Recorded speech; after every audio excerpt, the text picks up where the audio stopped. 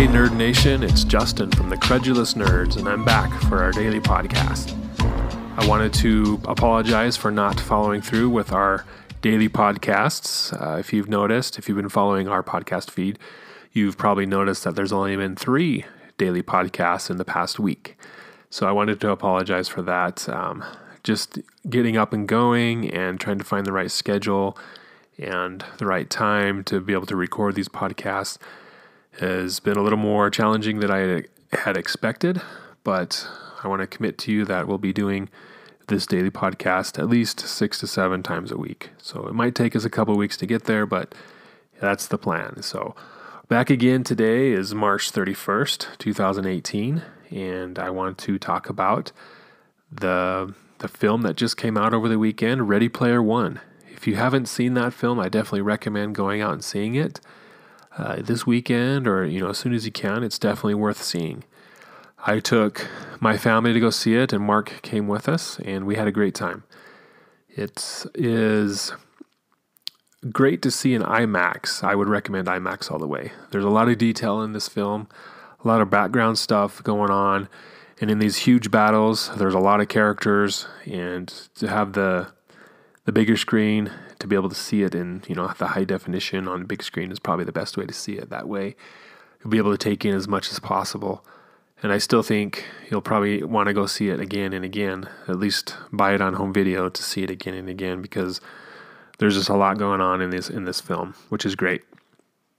And so we went and saw it last night, and I want to say that it was a fun time.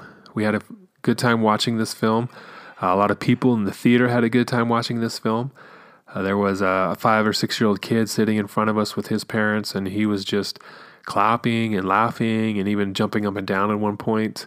And it wasn't annoying. It was fun. It was a good time. And there were some people behind us that were laughing and enjoying themselves, and they were probably 30s, late 20s maybe. And then on the other side of us, there was an older couple, a grandma and a grandpa, and they were enjoying themselves. They weren't as animated, but they still were having a good time watching this film.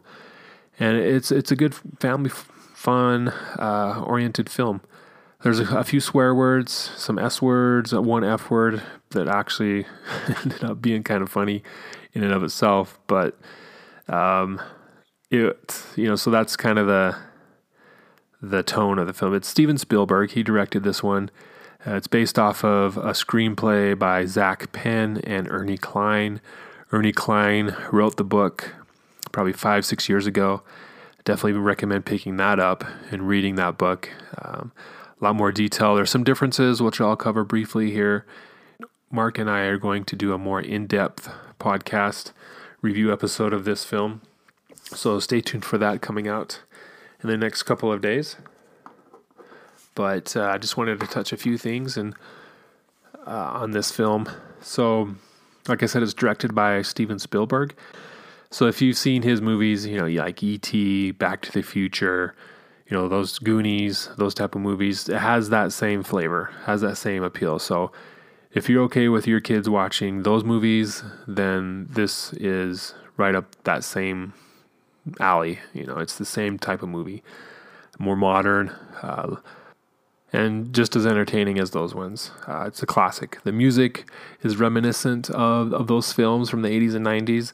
The movie's music is composed by Alan Silvestri, and so he's kind of got that same flavor of those movies we saw when we were kids in the 80s and 90s. So definitely nostalgic, and they definitely tried to use the nostalgia factor in this film, but it worked. They pulled it off great. I didn't feel manipulated or forced to feel like, oh, I gotta like this because I liked it when I was a kid type feel.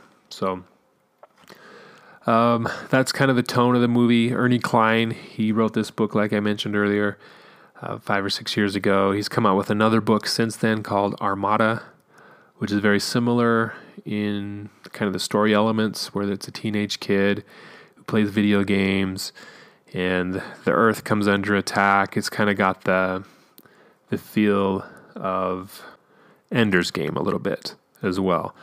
So definitely check that out if you haven't read that one. They are going to be writing Ready Player 2, at least Ernie Klein will be. That's kind of the rumor that I've heard lately. And Ernie Cline also wrote the screenplay for Fanboys, which if you haven't seen that, I recommend seeing that as well. Fanboys is a story about some Star Wars fans who are looking forward to the release of Episode 1. So it's set in the time period of 1998, early 1999. And one of the friends is diagnosed with cancer. So they're going to travel cross country and break into the Lucasfilm ranch, Skywalker Ranch, and take a sneak peek at the movie before their friend dies. So it's very entertaining, very Star Wars fan-based. A lot of great moments in that film. But Ernie Cline is the master of 80s and 90s and early 2000s pop culture. So if that's something that you're interested in, definitely check out his work. But I do want to talk about just a little bit about how the book and the film are different, but not go into too much detail. There'll be some spoilers, but nothing too big that if you heard, it wouldn't be anything that you haven't read online or had perhaps heard about. So I'll try not to include too much detail and information, but there are some differences that I do want to talk about briefly. With the film, the overall structure of the film is the same as the book. There's Wade Watts, who's, kind of an orphan boy living with his aunt, that type of thing. But he has access to the Oasis, which is this virtual reality world that everyone has access to. Because I guess life kind of sucks in 2045. It's set in the future. So everyone escapes to virtual reality online. And you can play anything and be anybody online. So the guy who created the Oasis, Halliday, he dies. And he creates this game where you have to pass 3 tests to get 3 keys. And once you get the 3rd key, you're able to unlock the ultimate Easter egg and get, all this money. You own the game. You're unlimited wealth. And everyone wants to play the game, so you'll just keep making money. So everyone wants to be the winner. And they're called egg hunters, people who are actively playing this game, this treasure hunt. And they shorten the term to Gunters. So Wade Watts, his code name, online Oasis name, is Parzival, I guess you could say. And so he's a Gunter, and he wants to win the challenge. So he studies, Halliday's life, all his likes, dislikes, everything he's done, so he can become the ultimate nerd, who he kind of already is, but he, studies his hero's life, because that's where all the clues are going to be. That's how they figure out what to do. They get in his head and try to figure out what he was thinking and how he left the clues. So initially, everyone's playing this treasure hunt, trying to find it, but after 5 years, still no one's been able to figure out the first clue. So they kind of drop off, and not very many people are doing it. And there's this main corporation called IOI, and they are involved in, all this computer programming. So they're making all these additional weapons and tools and things that you can buy in the Oasis to help you play the game. So they make money off of computer programming, and they're just this big company that they want to recover the ultimate Easter egg so that they can own Oasis. So they're kind of the corporate bad guy in this film. And so Wade Watts, and he meets up with this other guy named H, and there's this crew of 5 people throughout the movie. And so this general structure of the film is the same as it is in the book. And there's, the book, you can spend more time with characters on situations, and you're not limited to this 2-hour time frame that movies are. So you get a little more explanation, a little more detail on things, and that's probably the biggest difference, obviously, with this book and the film. As with most books that turn into films, the book is usually better, right? So that's the case with this, I would say. And I wouldn't go as far as to say that the book is better, because the film is just as good. It's just different in certain places. The film, like I was saying earlier, is fun to watch. I had a great time. My wife and my daughter haven't read the book. Mark hadn't read the book. And they were just as entertained as me and my son were, who have read the book. So I don't think reading the book takes away or adds to the enjoyment of this film unless you unless you want it to. So there is some negative comments out there about how the film is different from the book and the film ruined the book and blah, blah, blah, all the typical negative stuff that we see online from social media. And I wouldn't pay attention to it. I'd go see this film if I were you. It's great. Probably the biggest differences between the book and the film right off the bat is, the different challenges they have. There's the 3 challenges. The first one in the film is there's this race, and everybody has to get in their car, get their vehicles ready, and they race this track through, looks to be Manhattan, and they have to race to the finish line, which is Central Park. And no one has ever passed King Kong, who is the ultimate boss in this level. So a lot of people make it to Kong, but Kong beats them because no one can pass him. That's the way the race is designed. So Wade Watts starts thinking about it, and he talks to this pretty girl whose name is Artemis, and he's able to talk to her, and they both know a lot about Holiday in his life and his likes and dislikes and everything. So Wade, through that conversation with Artemis, gets an idea. So he figures out how to beat the race. And he ends up beating the race, and then Artemis figures it out as well. And then H figures it out, and then there's these other 2 egg hunters, Daito and Sho, who join them, so they become the high 5, because there's also a scoreboard that keeps track of, who's winning the contest. And for the longest time, no one was on the scoreboard because they couldn't pass the first challenge. So once Parzival passes the first challenge, he takes first place on the board, and then Artemis takes second, and then so these 5 friends, they place, they're the first 5 on the scoreboard. And so that's the first challenge in the film.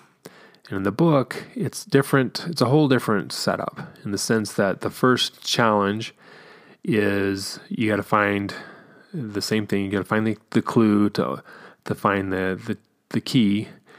And in the book, the challenge is this maze, this dungeon maze, kind of like a Dungeons and Dragons maze.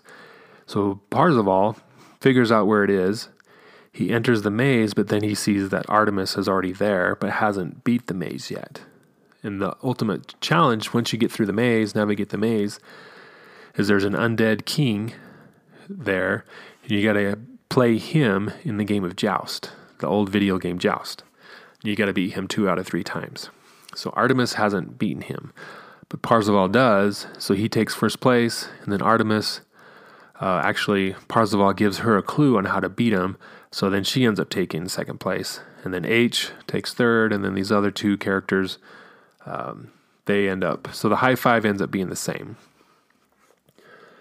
And then from there, they go into the next challenge, which is different as well. And in the film, the second challenge is the hotel from The Shining.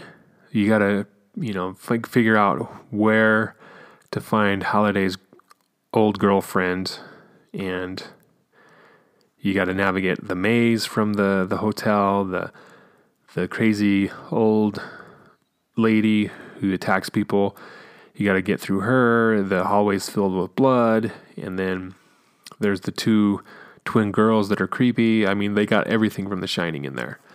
And so, while different from the book, it's just as entertaining, if not more so, because there's, you got to navigate this horror hotel. And so, it's a lot of fun to watch. A lot of great scenes in that second challenge in the film. So, like I said, it's not any worse. It's not worse than the scene in the book. It's just different and just as entertaining. So they're able to navigate that and, gain the key from that. And in the film, Artemis is the one that wins that and gains the key.